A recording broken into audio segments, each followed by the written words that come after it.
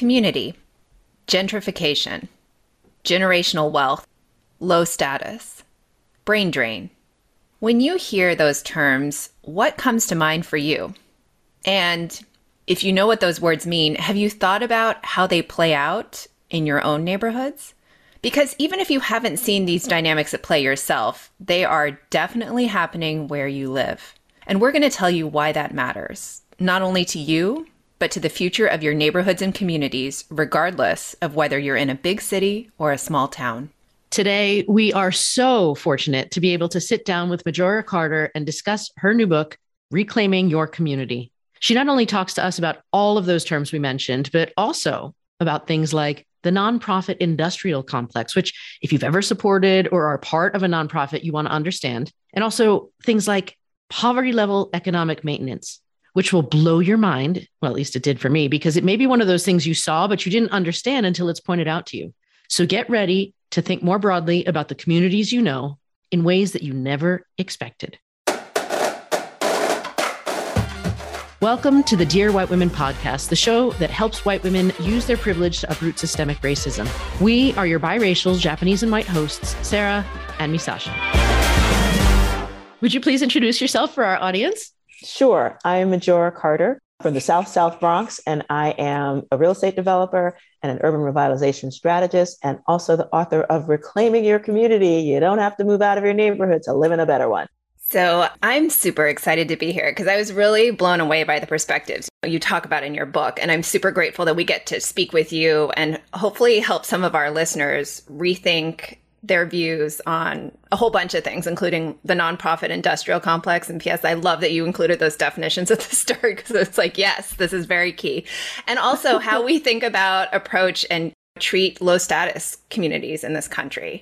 But let's talk about the problem that you lay out in your book, especially at the start. So factually speaking, yes, there are wealthy neighborhoods in this country. There are also incredibly poor, poverty-stricken neighborhoods in this country. And so many people say that they want to help. But can you discuss why we're basically set up to perpetuate divides in our neighborhoods? Yeah. So I do define low status communities as the type of communities that we're working in particular, to support and sort of take on this talent retention community development strategy that we are promoting. But low status, for those of you who haven't read the book, essentially are those places where inequality is just assumed by both people from inside and outside the neighborhood. They're the places where you just assume that, the health outcomes will be lower, the educational attainment will be lower, there are more people involved in the justice system. And, for the people that are, in those communities, there's a lack of hope for their ever really succeeding if they stay in those communities. And there's also, other kind of programs and policies that are there to basically make it so that the talented ones in those communities are supported to actually leave those communities in order to basically make someone else's community better with the talent that they have. So first of all, I love the use of low status as terminology because I think that's so powerful. You just mentioned sort of at the end of what you were saying about people leaving those communities, right? Sort of that brain drain. Can you go into some of the other problems with how those systems have been set up to help? Well, if you think about it, just in terms of like a monetary sense, there have been billions of dollars, and as well as government, philanthropic and government dollars that go into these certain communities, like the low status ones. And they come in all different, stripes. I mean, they're inner cities like the one I'm from, they could be Native American reservations. They could be, poor white, towns that used to have industries in them, but don't anymore. And, but, all low status. Basically, they're the places that people measure success by how far they get away from them.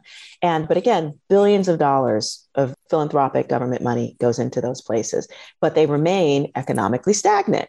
And so I found that a little curious because poverty is not a cultural attribute.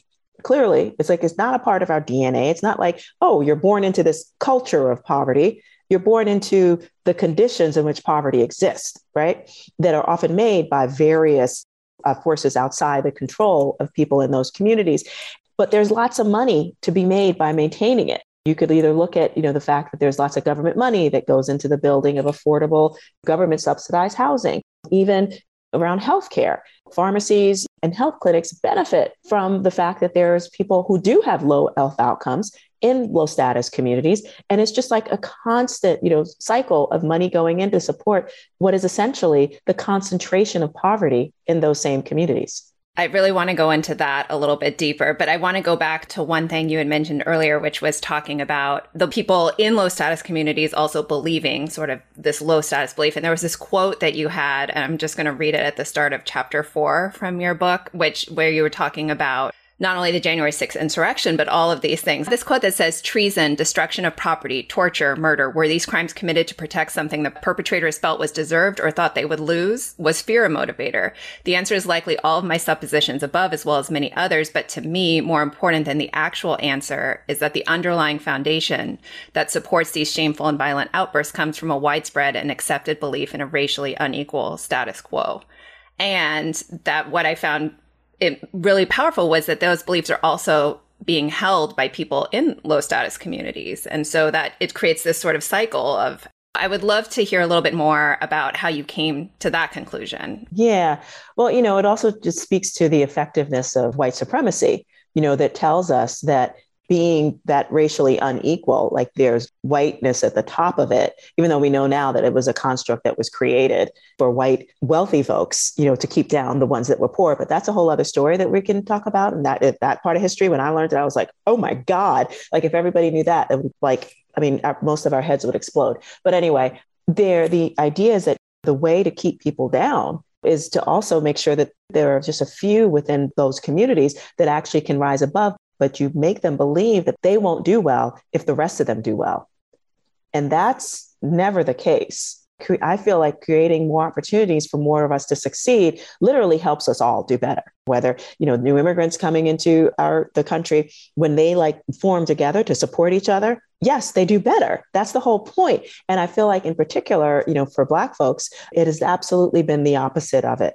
And we're still dealing with, I think, that trauma, that internalized trauma of, being people that were literally pushed down as a result, of the white supremacist actions that created this country. And we're still dealing with the residue of that. So it's easy for us to kind of attack each other sometime because frankly, everybody else does too. So, I don't mean to laugh, but it's like sometimes if I don't, I'll cry. But that is often what we deal with and have to tolerate sometime. And that's why it's important for us to step up and do something different. I think that's really powerful in the concept of, rising by lifting others, right? We all rise together, which is something we really talk about a lot on the podcast, and something that seems so hard at times to actually convince people of that if we can all succeed, if we all get to a certain place, we will all be better off. And yeah, I know it seems so simple. I feel like my 7-year-old can understand this concept, but it's a lot harder for adults in practice. Mm-hmm. Yes. But don't you think it is all in our communal psychology? Because I feel like if you say you're on a road trip and you drive through another city, those landmarks that you talked about that perpetuate that same sense of helplessness, what part of town you're in. And if you see the pawn shop, the bail bond shop, that gut feel, right? And to feel like how this is connected to this idea of helping, but how do we fool ourselves into believing that perpetuating this, the savior coming in with all this money and help, we're not seeing it as clearly as I think you're able to see it right now. And I love that you noticed this. Yeah. Well, what I noticed, from going from a place like where I'm from, the South Bronx, and traveling around the country, with the work that I've been doing is, I noticed that there are South Bronxes all over the place, right? And I also noticed that there's really only 2 kinds of real estate development in American low status communities. There's the one, the kind that, assumes gentrification leads to displacement. And that's a very common narrative that we see. And I think most of us are super afraid of. And then there's the other kind that we call poverty level economic maintenance. And it's those bail bond places and the check cashing stores and, all the dollar stores, congregating in one place. And, it's lots of pharmacies and liquor stores and things and very highly subsidized affordable housing and homeless shelters all concentrated together. Poverty level economic maintenance. Somebody's making money. They're making lots of money. Let's just be real clear. But it's not helping the people in those communities by any stretch of the imagination. And, But no, that's not necessarily true, because there's some folks who will always rise up and folks will notice. And that's the brain drain that moves away from those communities. And what we're trying to do with our talent retention community development approach, it's enticing those Cinderella stories that folks really love to hear. It's like, oh my goodness, they like pull themselves up from their bootstraps and they're from this neighborhood, blah, blah, blah. And now look what they're doing. And it's just like, why can't they do that in our own neighborhoods and create the kind of real beauty and health and well-being economically and socially and even spiritually in our own neighborhoods? And because I really do think that when we do this kind of approach, and really, I hope it's normalized around the country, that we're not just supporting the communities that need that help, that economic recovery there. But I think what we're doing is literally creating the kind of repairing of the social fabric of the entire country, not just the neighborhoods that desperately need to have the horrific effects of concentrated poverty undone. I think that's really important for everyone to hear, because I think that attention has always sort of been focused in those communities. And when we're thinking about how do we rise as a nation, right, it has to be a bigger approach. And so, when I hear you talk about this and talk about revitalizing communities too, and I think about the example of the Boogie Down Grind Cafe that you talk about, which, P.S., my boy's favorite book growing up, one of the favorite books was How the Beat Was Born, which is a story of like DJ Kool Herc, right? And like this is like on loop in our house. So I was immediately like, yes, but the thought that you put into that space, right? And the role that it plays in the community. And then the story that you tell at the end of the book about, you're walking and you see this regular at the cafe, this younger man, and he's like, well, but the cafe's closed. Like, why are you here? And you're like, 'cause I live here. And he's like, what? It just blew his mind. You talked about gentrification a little bit. And I think when people hear the word gentrification, right, they feel a way about it. Mm-hmm. And so, as they should, right? But I would love to hear, your take on how people sometimes misunderstand, right, the concept of gentrification. And, you refer to your fan club in the book about when they talk about self-gentrification. And so I would love for you to break some of that down for us. Sure. I mean, well, gentrification, that generally means that outsiders are coming in to change the community for their purposes and not the ones that are inside. And reclaiming the community, as we use it, is about retaining the talent that's already there so that it's there, along with the rest of their neighbors, are working to improve the quality of life for the people that are there for their own economic and social and environmental future, period. So it is literally development that's by them and for them. So it's not somebody else coming in to do it for them at all. But yet you had a lot of resistance that you faced, even from within your community, for attempting to change the face of the neighborhood from the inside. Yeah, I definitely had some resistance that I've had a lot of love to, which is frankly where I spend most of my time. But yes, so there was what you're referring to is that there was a moment where someone said, where I was quoted by saying, using a phrase called self-gentrification, which I thought was really interesting. And I didn't make it up. Actually, the first person I heard make it up was actually, a reverend and the head of a historically Black college down in Charlotte, North Carolina, called the Johnson C. Smith University. And he used it, to describe the work that was going on, because of the university and the community that it was situated in, and some financial, investors that came in to support the redevelopment of that community by the people that were in it. But interestingly enough, not everybody in the community knew what was actually going on. And so those were the ones that were just like, we're being gentrified, because immediately they saw development happening and immediately assumed that, of course, it couldn't be anybody from our community, because we've been led to believe that's not what we do. That's what folks come into our community and do to us. And so it was Reverend Carter, and he was also a Carter, but no relation to me, who said, oh, I love being associated with like cool people like that. He was just like, wait a second, like, this is not gentrification. People aren't coming in from outside. These are people from your own community that are doing this work. This is development that is by us and for us. And I was just like, if anything, it's self-gentrification, because we want good things for our neighborhoods too. And I was like, oh, what an interesting phrase. It's like, yeah, we like nice things too. And some people were like, oh, it's all they heard was gentrification. Literally. And it was just the craziest thing. And some people even went a little deeper, which was really frightening, and took offense to the fact that people, as they said, people like me, which were people from the neighborhood, It just pains me to even say it. People from the neighborhood who went away to college and are doing okay for themselves actually come back and stay. And if that wasn't, and yes, I was a card carrying member of the nonprofit industrial complex, who said that to me to my face, as if it was a bad thing that someone from our own community would want to come back and stay and work to redevelop it from the inside in service of ourselves. This reminds me of a conversation I had with my sister-in-law, who my husband's family is from New Orleans, or right outside New Orleans. And we were talking about the concept of building generational wealth there. And she was like, I want to buy a house because, I want this to be where I'm from and I want to live there. And suddenly, because it's New Orleans and, there's a whole Airbnb market that comes in, right? There's this sort of rising prices for property because you have people who are turning it into Airbnb sort of homes and cycles. And so frustrating for her to not be able to buy in that community. And so it reminds me, not in the same way, but in a different way, of the story of losing your family house, right? And the power of owning property and in where you grew up and where you want to change. So I was wondering if you could talk about that a little bit.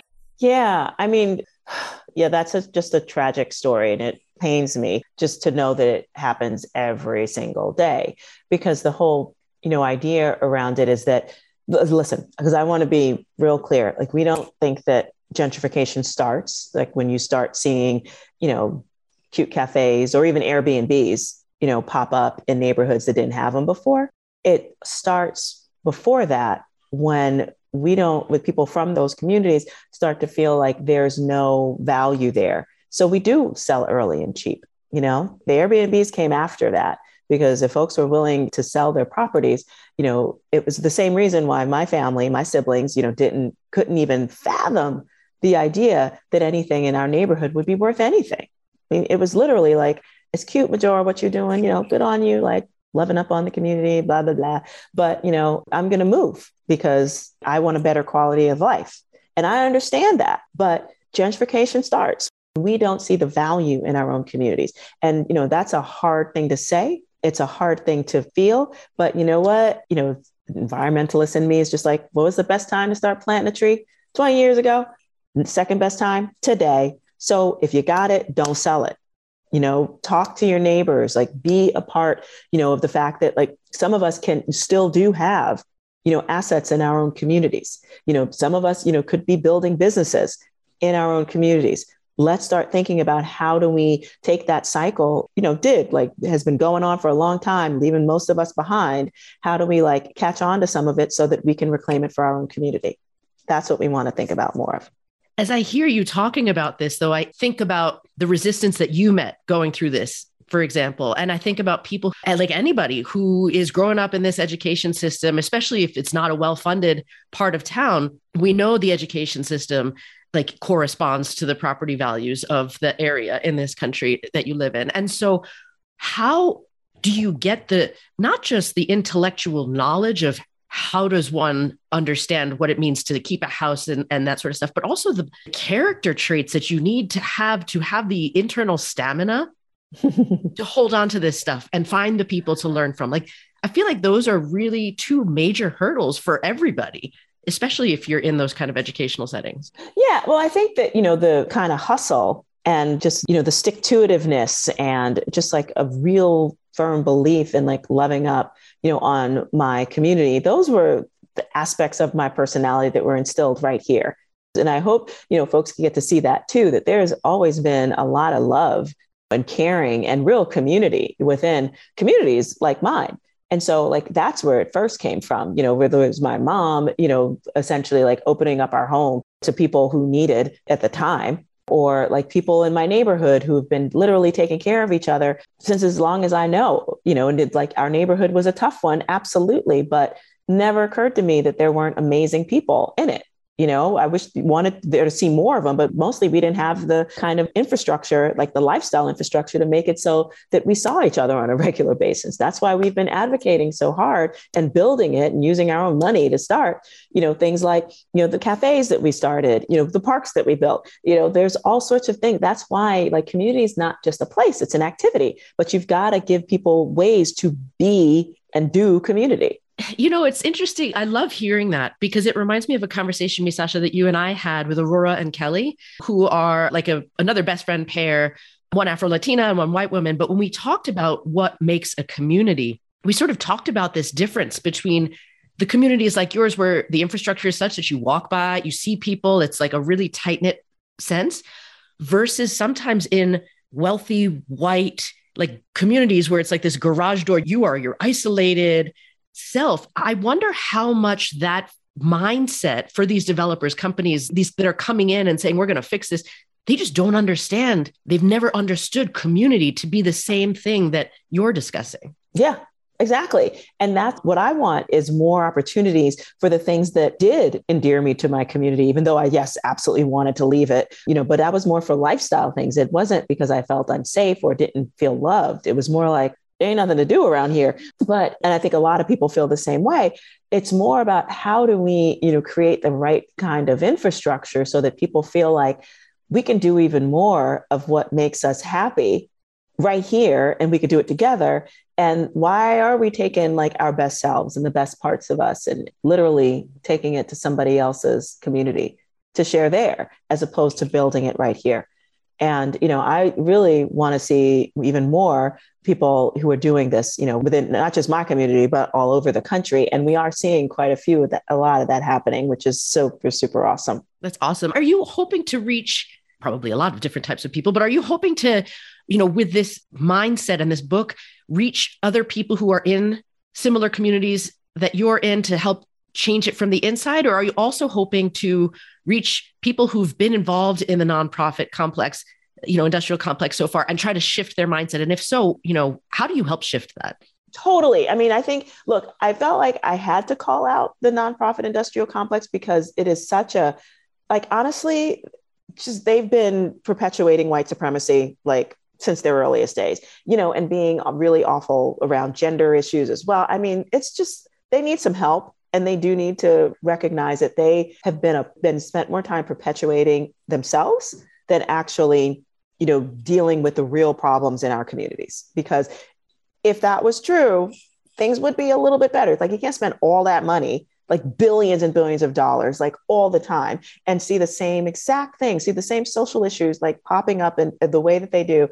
And, I just find that troubling. So yes, I would love to have one of those real conversations about it. And, as Lin-Manuel Miranda, who actually wrote a blurb for my book, said, this is an exciting conversation worth having because, and I'm not saying it's an easy conversation, and y'all know this, the conversations you have are not easy either. They're conversations that need to be had.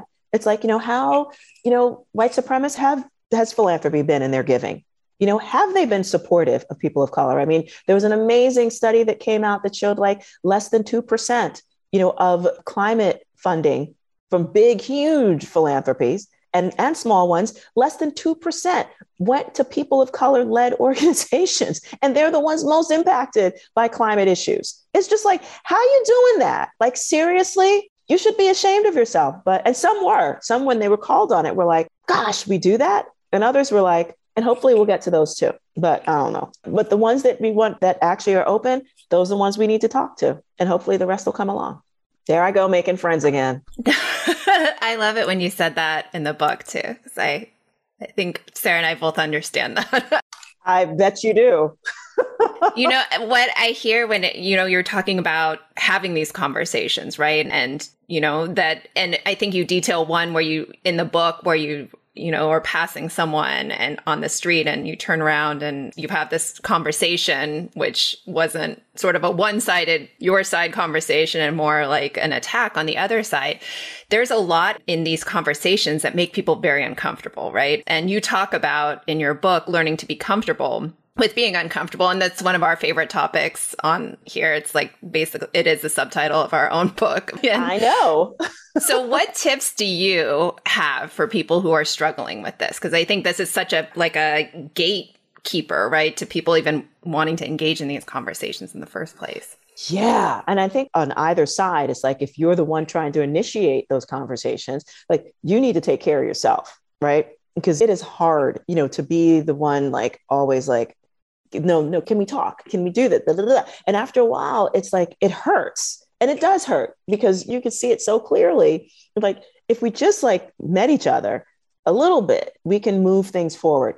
And so taking care of yourself, I think, is a huge, huge thing, whatever that looks like to you. It's like, I'm a woman of faith, believe me, I have to like spend time praying, meditating, like, because if I don't, you can see it. And the other thing I think on the other side is it's like, well, what are you really afraid of? Like, if you really, really thought that what you're up to is super, super cool, you probably wouldn't be having these issues with like trying to look at them in a different way. And if you do feel that way, then maybe I can learn something from you. But let's have that conversation. But I do think that the burden does fall on the ones who are trying to have that conversation. And that's why I wrote this daggone book, because I figured if it's out as a book, people would see it. Then it wasn't just, Majora like over, on corner of Hunts Point and Seneca, doing this little coffee shop because it's like her little experiment. No, it's actually like, it is an experiment in like how communities see themselves, and do they want to see themselves in a way that actually feeds their own goals for their future and their own aspirations. I appreciate that. I mean, I noticed that you talked about meditation. It's something Misasha and I've been talking a lot about, this idea of taking care of ourselves, pacing ourselves, because these are not easy conversations and easy topics to be handling. And so I appreciate you sort of re-emphasizing the importance of humanity first. And then the second question I had for you then is how do you gauge your success, right? Because when you have big ideas like the ones you have, you could work 24/7 and still have more stuff to do. And that's not possible as a human being to do that. Uh-huh. How do you carry yourself forward with your big dreams? I have to say, I'm learning how to do it a lot better than I did. And some of it is like actually recognizing that there's but so much I can do. And the rest is just it's going to work itself out. But I can put myself out there in the best way I possibly can so that folks can see, that I'm real in that way. And I'm trying really hard to make sure that I make it happen in the way that I can. I'm not saying that, that my approach is like the only thing to do, but I'm putting it out there as one, because I really do believe this, talent retention isn't going to necessarily change all of gentrification. But I think that without talent retention, we have no hope of addressing gentrification.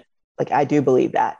And so that's why I'm like trying, to put things out there so that folks realize it. At least it's part of an exercise that we can use to help make our world a better place. But yes, I do what I can. I get caught trying and that's about it. That's so good. It's so human. Like, this is such a huge idea to have an answer, a possible answer for gentrification and how to lessen the wealth gap in this country, how to help people feel connected. Like, there's so many fundamental things about our humanity that you are solving for with this idea. And I am so grateful that you have put this book out, that you've been doing this work for so long. But hopefully with this book, even more and more people will understand this and bring it back to their communities as well.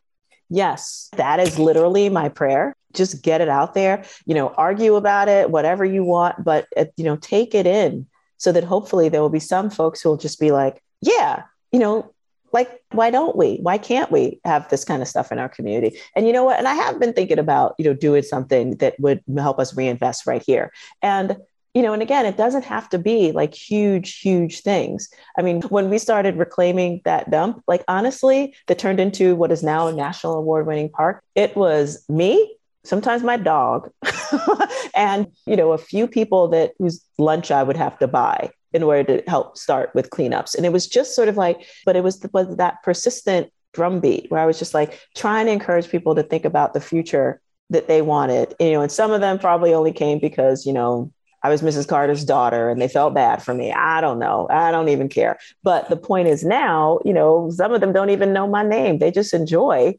what's there. It is such a beautiful park. Like it really is. And I appreciate also one thing I want people to hear is that it's not an overnight thing, right? It requires both big picture vision and conviction and patience and persistence. And I think in this day and age, we're so used to expecting a quick turnaround. Oh, I want to have that cafe. The funding went through. Oh, well, like we give up. And I think what you're saying is believe and stay. Yes. Yes. And yes, believe and stay. And also the patience, from what I understand, that the etymology actually comes from the word strength. And I'm like, oh, okay, I like that, because it suddenly turns it from like, oh, the patient, long suffering person into somebody who's like, I got this, and I'm willing to wait. I think that's a source of power that folks can take, because no, this is not easy. It's definitely not, and being as under-resourced as I've been over these years. And yeah, I believe me, sometimes I look back and I am amazed, at like the kind of stuff that we got done, for like $1.25, comparatively to, some of the people that I know have been working with a lot more resources than I have been over these years. But thank God, and just like, my ancestors buoying me up, that there has been change that other folks can see. And I am even more excited by the fact that, folks take my example and like, it blows it through the roof, for that, because I know that that's what's happening. I've seen it happen, around the country. And I just want to see this happen more and more. I appreciate how you also emphasize that it doesn't have to be something huge, right? Because I think people think, reclaiming your community and they're like, oh my gosh, I got to do this gigantic thing. And so I love that. And I think about my kids, right? And this is the other thing that really resonated with me as I was reading your book, is like how we can teach this to our kids right now, right? So that they can do this, have this mindset now, as opposed to as we get more divided, right, as a country and as with wealth. And I think about, my older son, who is all about, we talk about community so much, and he's like, he is the kid who would want to be making the park out of the dump, right? And so I was thinking, like, this is how we can carry that knowledge to them. So I appreciate all of that, because yeah, I think just about the power for us as adults, but the power of that generation too. Absolutely. And so let's normalize that this is just a normal thing, as much as, look, there's going to be some attrition from every community, and that's fine, right? People should be able to go and like make themselves into whatever they want to be, wherever they want to go. That's great. But let's like dismiss this idea that the only way, especially in low status communities, that anybody does anything is by leaving them. And that's unfortunately a truth that we have to seriously address and ask, why are we like expecting that to be normal? It's like, no, I refuse. Mm-mm. I had to look it up to get the English translation because I wasn't sure how to say it, but Japanese, like the word, when you were talking about patience and strength, gaman was the term that came to mind. And it's a Japanese word that basically means enduring the seemingly unbearable with patience and dignity. I mean, my Japanese grandmother would say that it's a character trait and a strength, a virtue in Japanese culture. Yeah. Enduring the seemingly, unbearable. Oof. With patience and dignity. Mm-hmm. What else are you working on? Where can people find you? Oh, yeah. So my most favorite project right now, it's so cool, but we're restoring this historic rail station in our community that we acquired a few years ago. And it's actually the reason why I grew up in this neighborhood, because my dad was a Pullman porter. And he won, because he traveled all over the country on the trains, and he won $15,000 at a racetrack in Los Angeles and literally carried it back on the train to New York City. He was living in Harlem at the time. And he found a house up in the Bronx to buy. And he couldn't live there for 2 years because at the time, this place was all white and he didn't quite feel safe. So he rented it to the family that he bought it from. But what was interesting was because he bought it because there was this rail station in the neighborhood that was supposed to be reopened as a rail station. It had been closed for a while, but then they were going to reopen it. And so he was just like, well, that's where I want to be because that's my line. And he wouldn't have to go all the way down into Penn Station to do there, but they never reopened it. But what he used to do was the conductor would slow the train down. And when it came close to where where the train station was, and he would climb up the embankment to walk 2 blocks to our house instead of going all the way down into Penn Station, which is our rail hub. So that's why he bought the house I grew up in. It was because of this building. And now it's just so hilarious to me that his baby daughter actually now owns that building and is redeveloping it into an event hall because it's got 20-foot high ceilings. It was designed by Cass Gilbert, the first starchitect that America had was Cass Gilbert. He did the Woolworth building and the US Supreme Court building. And it's just beautiful. And so we had a tiny little mention in last week's New York Times, in the real estate section, but not enough pictures or whatever, but it's super awesome. And the best part is that, we're building the capital stack for it. And it's going to be like a $2 million project or so, but a portion of that is going to be through an investment crowdfunding platform that's going to allow folks, give the opportunity to people in our own community to invest in a local real estate development project, get the same rate of returns, as a large investor. So I'm just delighted that we have a chance to do that. That's so cool. Because I remember reading about it and it was sort of stalled. And I was like, oh, I wonder what happened. That's amazing to hear that. Yes. Oh, we're back on. We passed, part 1 of the getting it on the National Historic, Register, which means that we're eligible for this like amazing amount of like tax credits, which will be so awesome. That gives like 40%, of all the construction costs for the project, and we're going to need it. But and it's just such a beautiful building, and I'm just so excited to bring it back into, its former glory, so that it becomes this another awesome place within the community for it to see itself and its beauty reflected back onto it. That's so cool. I'm so excited to continue to follow all the developments and the moves that you make. I love that you're offering this opportunity for reinvestment. Obviously, you practice what you preach, or, you're preaching what you're practicing is basically what this is. And so I love it. Thank you for leading by such a powerful example. If people want to find your book and find more of your work and support you, where can they find you? So first of all, if you want to buy the book, absolutely go through a local bookseller, please, because you want to support local, and bookshop.org can help you do that. And also, if you buy 10 copies or more of my book, I will personally come into your book group or your organizational meeting, whatever it is, and we can have a book group together. And so I'm happy to do that as well. To find us, we're MajoraCarterGroup.com. I'm on Instagram at Majora Carter, and also at Boogie Down Grind, which is also super fun. And yeah, just like, and send me stories about like the kind of things you're working on doing in your community. And let's like build a community around that. And I just love to, because those kind of things make me so happy. I can't even tell you. So just looking forward to seeing more folks be their most fabulous selves, because that's what we all are. You've been listening to the Dear White Women podcast and are the reason we are among the top 1.5% of podcasts in the world. You rock! Did you love this episode? Head over to Apple Podcasts or Spotify to leave a rating and review. And it may seem like a pain, but it really helps. And make sure you're following us so you keep getting the newest episodes each Tuesday.